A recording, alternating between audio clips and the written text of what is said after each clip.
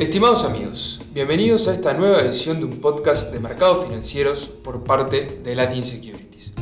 En esta edición vamos a hablar de la temporada de ganancias del segundo trimestre del 2022, qué nos dejó esta temporada y cuáles son las perspectivas para lo que resta del año y para los próximos 12 meses. Entre el 15 de julio y el 31 de agosto, las empresas del S&P 500 presentaron los resultados correspondientes al segundo trimestre del año en lo que llamamos la temporada de ganancias. ¿Pero qué es la temporada de ganancias? De forma trimestral, todas las empresas que cotizan de forma pública en los Estados Unidos tienen que mostrar sus balances al público general.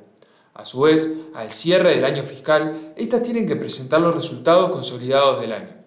La SEC, el órgano regulador y supervisor de la industria de valores de Estados Unidos, es quien exige a las empresas presentar sus balances. ¿Qué es lo que se busca durante esta temporada? El objetivo es que los inversores y los analistas puedan evaluar el desempeño de las empresas en las cuales se encuentran invertidos o piensan invertir. A su vez, aquellas que así lo deseen pueden presentar las perspectivas para los próximos meses para que los inversores puedan evaluar el desempeño futuro de la compañía. ¿Pero por qué esto es importante?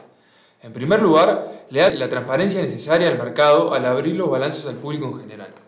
En segundo lugar, le permite a analistas e inversores evaluar si las empresas cumplen con las perspectivas de crecimiento que justifican sus valuaciones estimadas futuras. Para las empresas que presentan sus resultados, se da un estimado tanto de ganancias como de ventas para el periodo en cuestión. Se asume que los precios corrientes de las acciones ya tienen descontado para bien o para mal ese estimado. Ventas o ganancias por encima de las expectativas suelen ser una señal positiva y tener un efecto al alza en los precios de las acciones, de la misma forma que no llegar al estimado suele tener un efecto negativo en el precio de las mismas. Sumado a esto, los resultados corrientes, como las perspectivas futuras de las empresas, permiten a los inversores analizar no solamente el estado actual de las empresas, como también de la economía en general. Como decíamos, a mediados de julio comenzó la temporada de ganancias correspondiente al segundo trimestre del año. Como de costumbre, los primeros en mostrar fueron las instituciones financieras. Por lo general, el orden de presentación suele variar poco y aquellas pertenecientes a un mismo sector o industria lo hacen en el mismo día o semana. En el segundo trimestre de este año fue el periodo en el cual la inflación terminó de salirse de control, dada la invasión rusa a Ucrania y los problemas en las cadenas de suministro globales.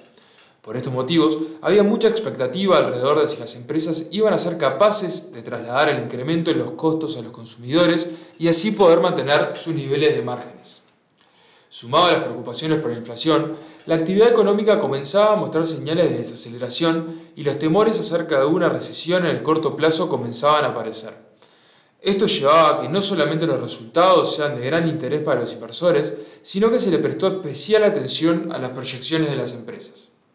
El 77% de las empresas mostraron ganancias por encima de las expectativas, mientras que el 69% tuvo ingresos mayores a los esperados.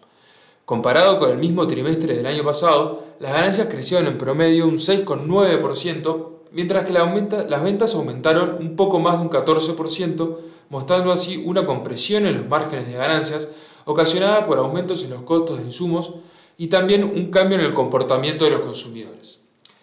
En los 45 días durante los cuales se extendió la temporada de ganancias, el S&P 500 tuvo un rendimiento menor al 3% y la evaluación de las acciones, medido por el Forward PE, se ubicó en un poco más de 16 veces, estando por debajo del promedio de los últimos 5 y los últimos 10 años.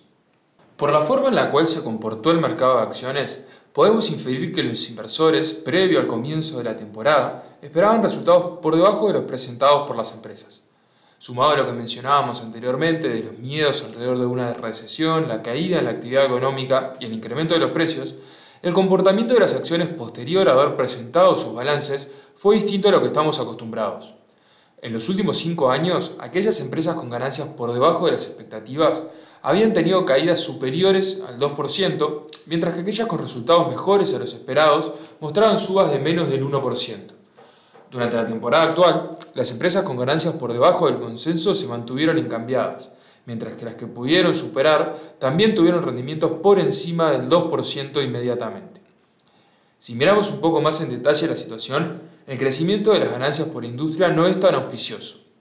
El incremento del precio del petróleo y el incremento de la demanda en comparación con el segundo trimestre de 2021 llevó a que las ganancias del sector crezcan casi un 300% en comparación. Si excluimos el sector de energía, el S&P vio una caída en las ganancias del 3,7% en el trimestre.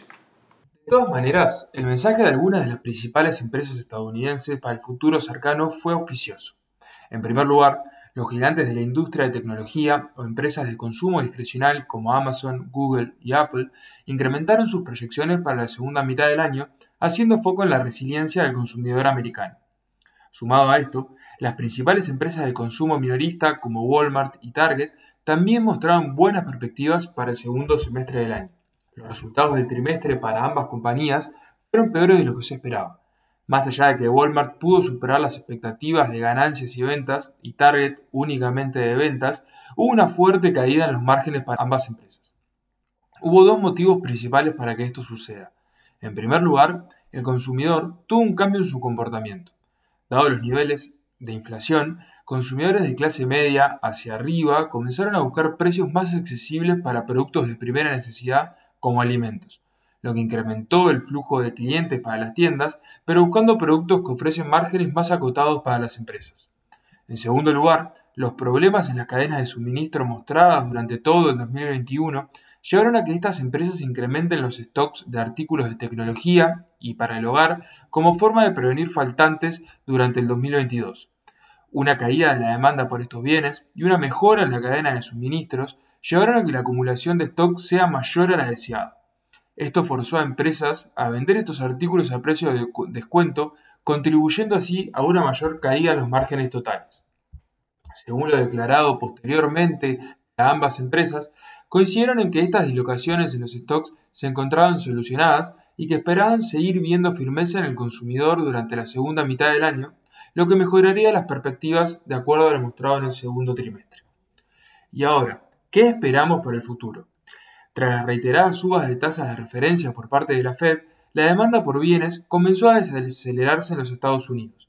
Esto probablemente afecta a las ganancias y ventas de las empresas, lo que ya se está comenzando a ver en las proyecciones. Las proyecciones para el crecimiento de las ganancias del tercer trimestre de 2022 tuvieron una fuerte caída desde 8,1% a mediados de junio a un 1,8% actualmente. Los sectores que mejoraron sus proyecciones fueron solamente energía y automóviles, mientras que las que empeoraron fueron los de consumo básico, tecnología y consumo discrecional.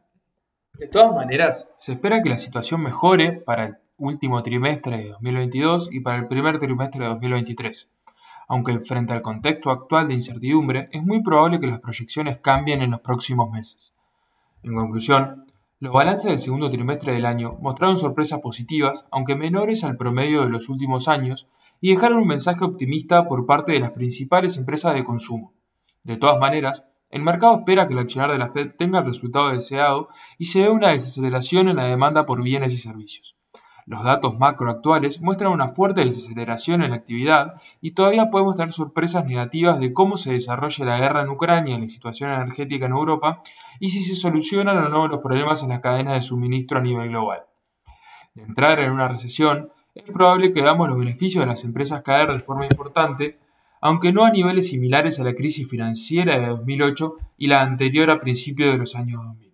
La inflación comienza a mostrar señales de haber llegado a su pico y empieza a haber una caída desde los niveles más altos. Que esta tendencia se confirme y continúe va a ser muy importante para que los consumidores mantengan los niveles actuales y las empresas puedan mejorar sus márgenes de ganancias, situación por la cual nos mantenemos expectantes.